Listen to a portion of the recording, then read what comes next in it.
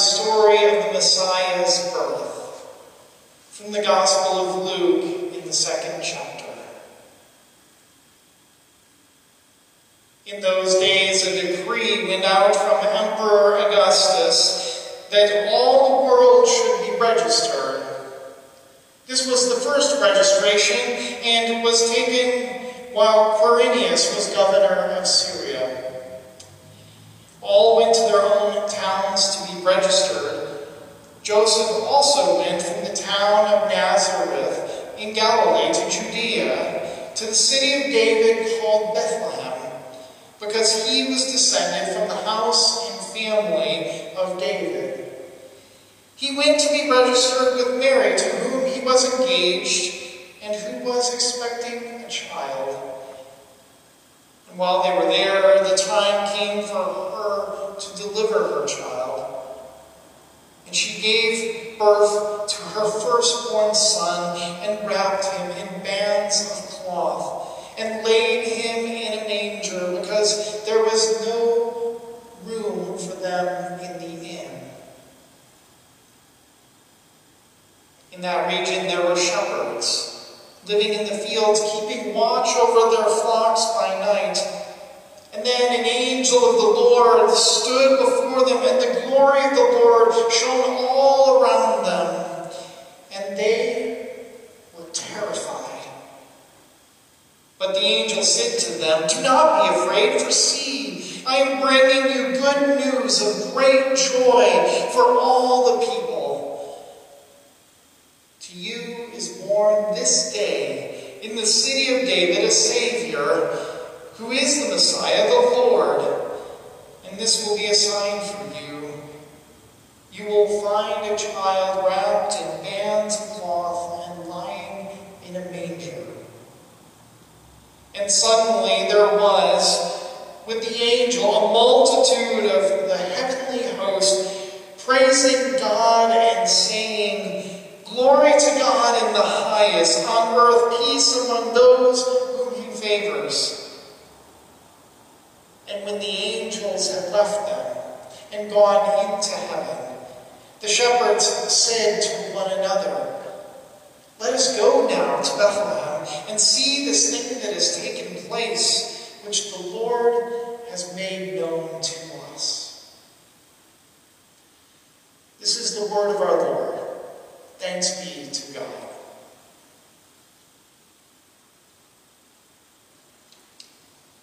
Would you pray with me? Reveal, O God, your wonder to our eyes, and open our hearts to Christ's love. Disperse from our minds any darkness, and fill our lives with your light. Protect us, O God, from thoughts without action. Guard us from words without life. Grant us wisdom to walk in your ways, and open us always to the guiding of your Spirit. Amen. This year, as I read the story again and again, anticipating Christmas coming, I have not been able to get one thought out of my mind, which is that this Messiah, the one who is called God with us, is a baby named Jesus who is laid in a manger. A manger. A manger which is a long open trough for cattle to eat from.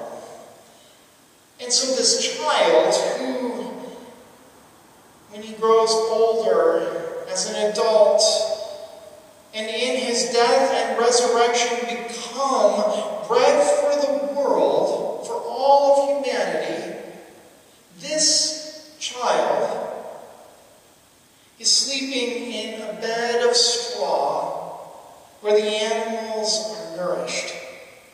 Christ enters the world and feeds our lives with grace and love and joy.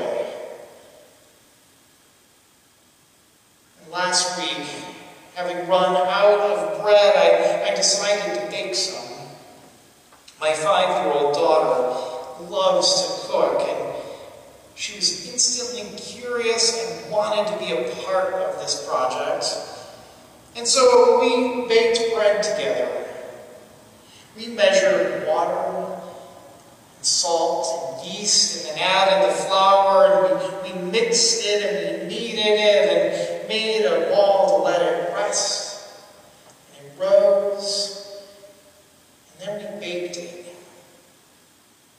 I use this 6-quart bucket for letting bread dough rise. And it is just clear enough to look through to see what's happening. My daughter kept running in while the dough was rising. And she kept running into the kitchen to see if anything had changed. Anything from the last time that she looked, which ranged from 5 minutes to 20 minutes each time.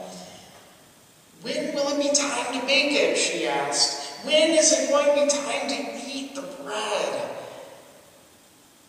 I know it's hard to wait. But the moment that the bread was on the cutting board and thick slices were being made from the crusty loaf, the rest of the family was in the kitchen as well, anticipating a slice of bread with some butter. So I cut a slice, put some butter on it, and handed it to my little sous chef and said, "It's now time to eat." And it was also time to share as she took that bread and she broke it in half. And she gave the first half of that slice to her sister into her hands for her to taste and see this thing that we had made. Bread is one of these things that brings people close. It brings people together. It connects us. And it seems like such a small, ordinary thing. And it is, really, just water and flour and salt and yeast. And yet bread, really good bread, is more than crust and crumb. It brings light, it brings love, it brings joy, and when shared, there is something that rises in us as well.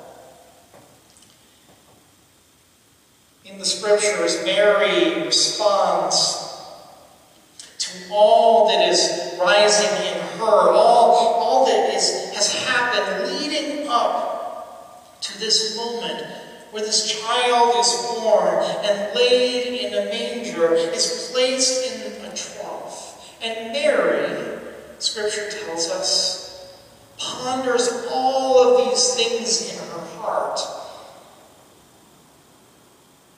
The Scriptures are often translated to say just this. Mary pondered, tired from her long journey, exhausted from the labor of birth. She gave all of these experiences some deep reflection. The word we translate as ponder so often from Scripture, translated literally, means bringing together. And so gathered at the side of Jesus, Mary treasured all that had happened and was bringing it all together in her heart. And there is so much to gather together. The beloved relationship of her family, the grace-filled message of angels, the shepherds who tell of Christ to everyone they meet, Christ who is the companion of all humankind. And there are magi, these wise ones who travel having seen this child's star rise in the sky. And Mary brings all of these things together in her heart. And we know, as the story tells us, that it was not easy to get to this moment. We know in our own lives that it has not been easy to get to Christmas. And looking at Mary, there's been stigma and assumptions, loneliness, a difficult journey to Bethlehem. and no place to rest, no shelter to be found. But it is all coming together in Bethlehem. Bethlehem, a town whose very name means house of bread, is where the one who will be the bread of life for all of humanity is born. The one who is called Emmanuel, God with us, already offering sustenance to those who go to experience the great news of great joy for all people. Jesus, the bread of heaven, brings people together at this manger. And Jesus, now thousands of years later, continues to bring us together to be fed by God's Spirit. It was not easy for Mary to arrive at the manger, and it has not been easy for us to find our way to this manger this year either. It feels that our Advent and our waiting has been far longer than we are normally accustomed to. But Mary, who started out in a lonely and vulnerable situation, is bringing together the grace and the love and the joy and the hope and companions that she meets, companions that she knows in Christ. And this is what we do at Christmas, isn't it? We watch for Mary. We anticipate this birth. We do likewise. We ponder in our own hearts. We gather together those beloved to us, and we gather together even with strangers in great hope that the world would be made new. And God brings us together. We bind ourselves to one another in the light of Christ, knowing that together we do grow stronger, kinder, and more faithful. Meister Eckhart, a medieval philosopher and mystic, wrote that every good soul that longs for God bears God and gives birth to God. On Christmas Eve, we might recognize that God is grace and love, which are born within us. And they are born in our sharing of light and kindness with one another. In a regular year here at Jefferson Avenue Presbyterian Church, in a customary Christmas Eve service, we would close our worship with candle lighting. We sing Silent Night in hushed and pregnant voices. And we know this is not unique to this congregation or this church, far from. This is a practice that is shared by Christian communities all around the world who sing in many different languages at different hours, and yet nevertheless sing with the same gravity of what this experience means to us and to our faith. That light is born to us, that light is born within us, that light has come into the world and into our lives, and we are compelled beyond any shadow of a doubt to share that light.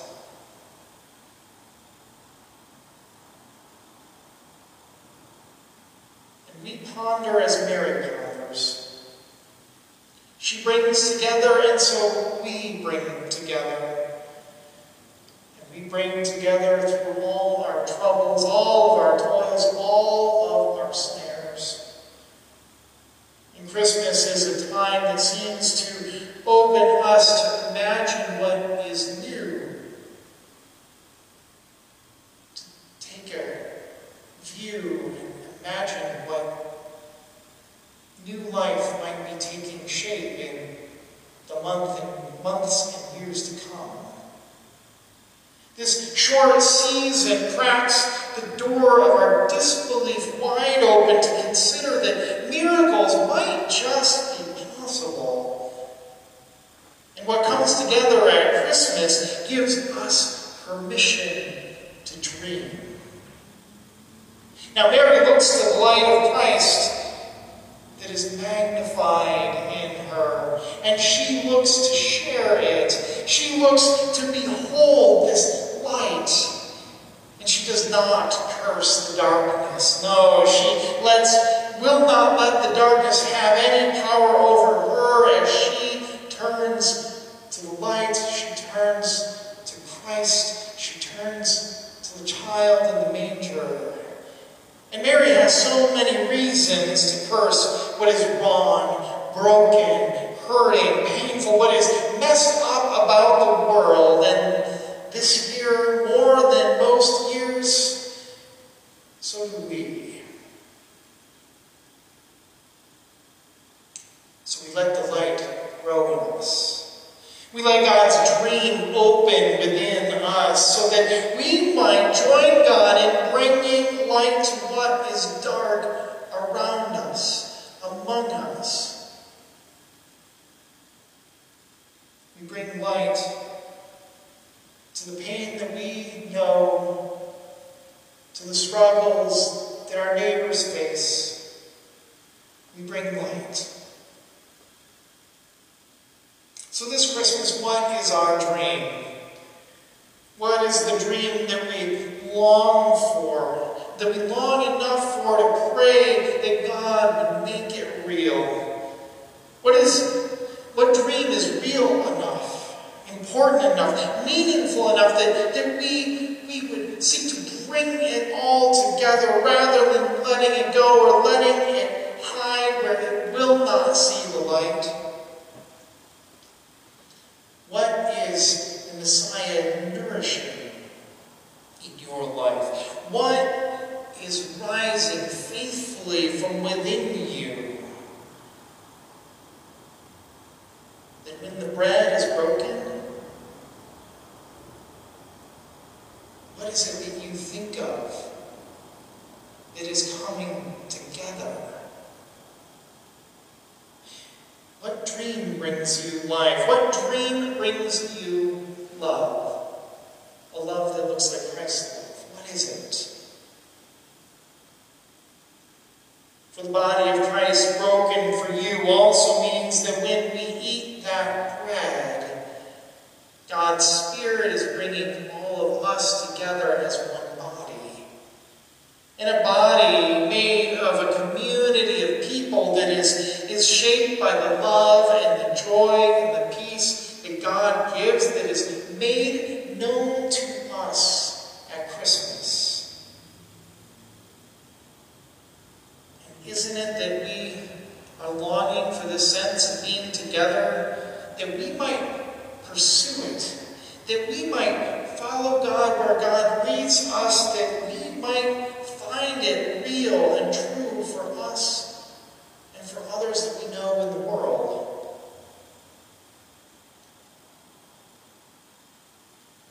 So church, it's time to dream. It's time to dream Christmas dreams. Yes, we dream of our families together.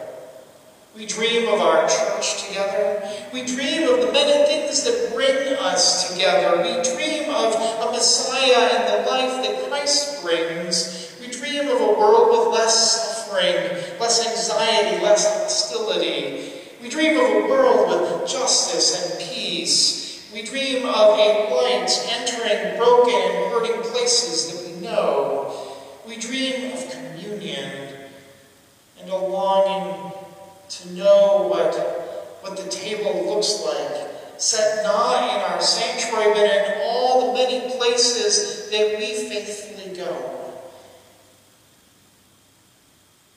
We dream of love.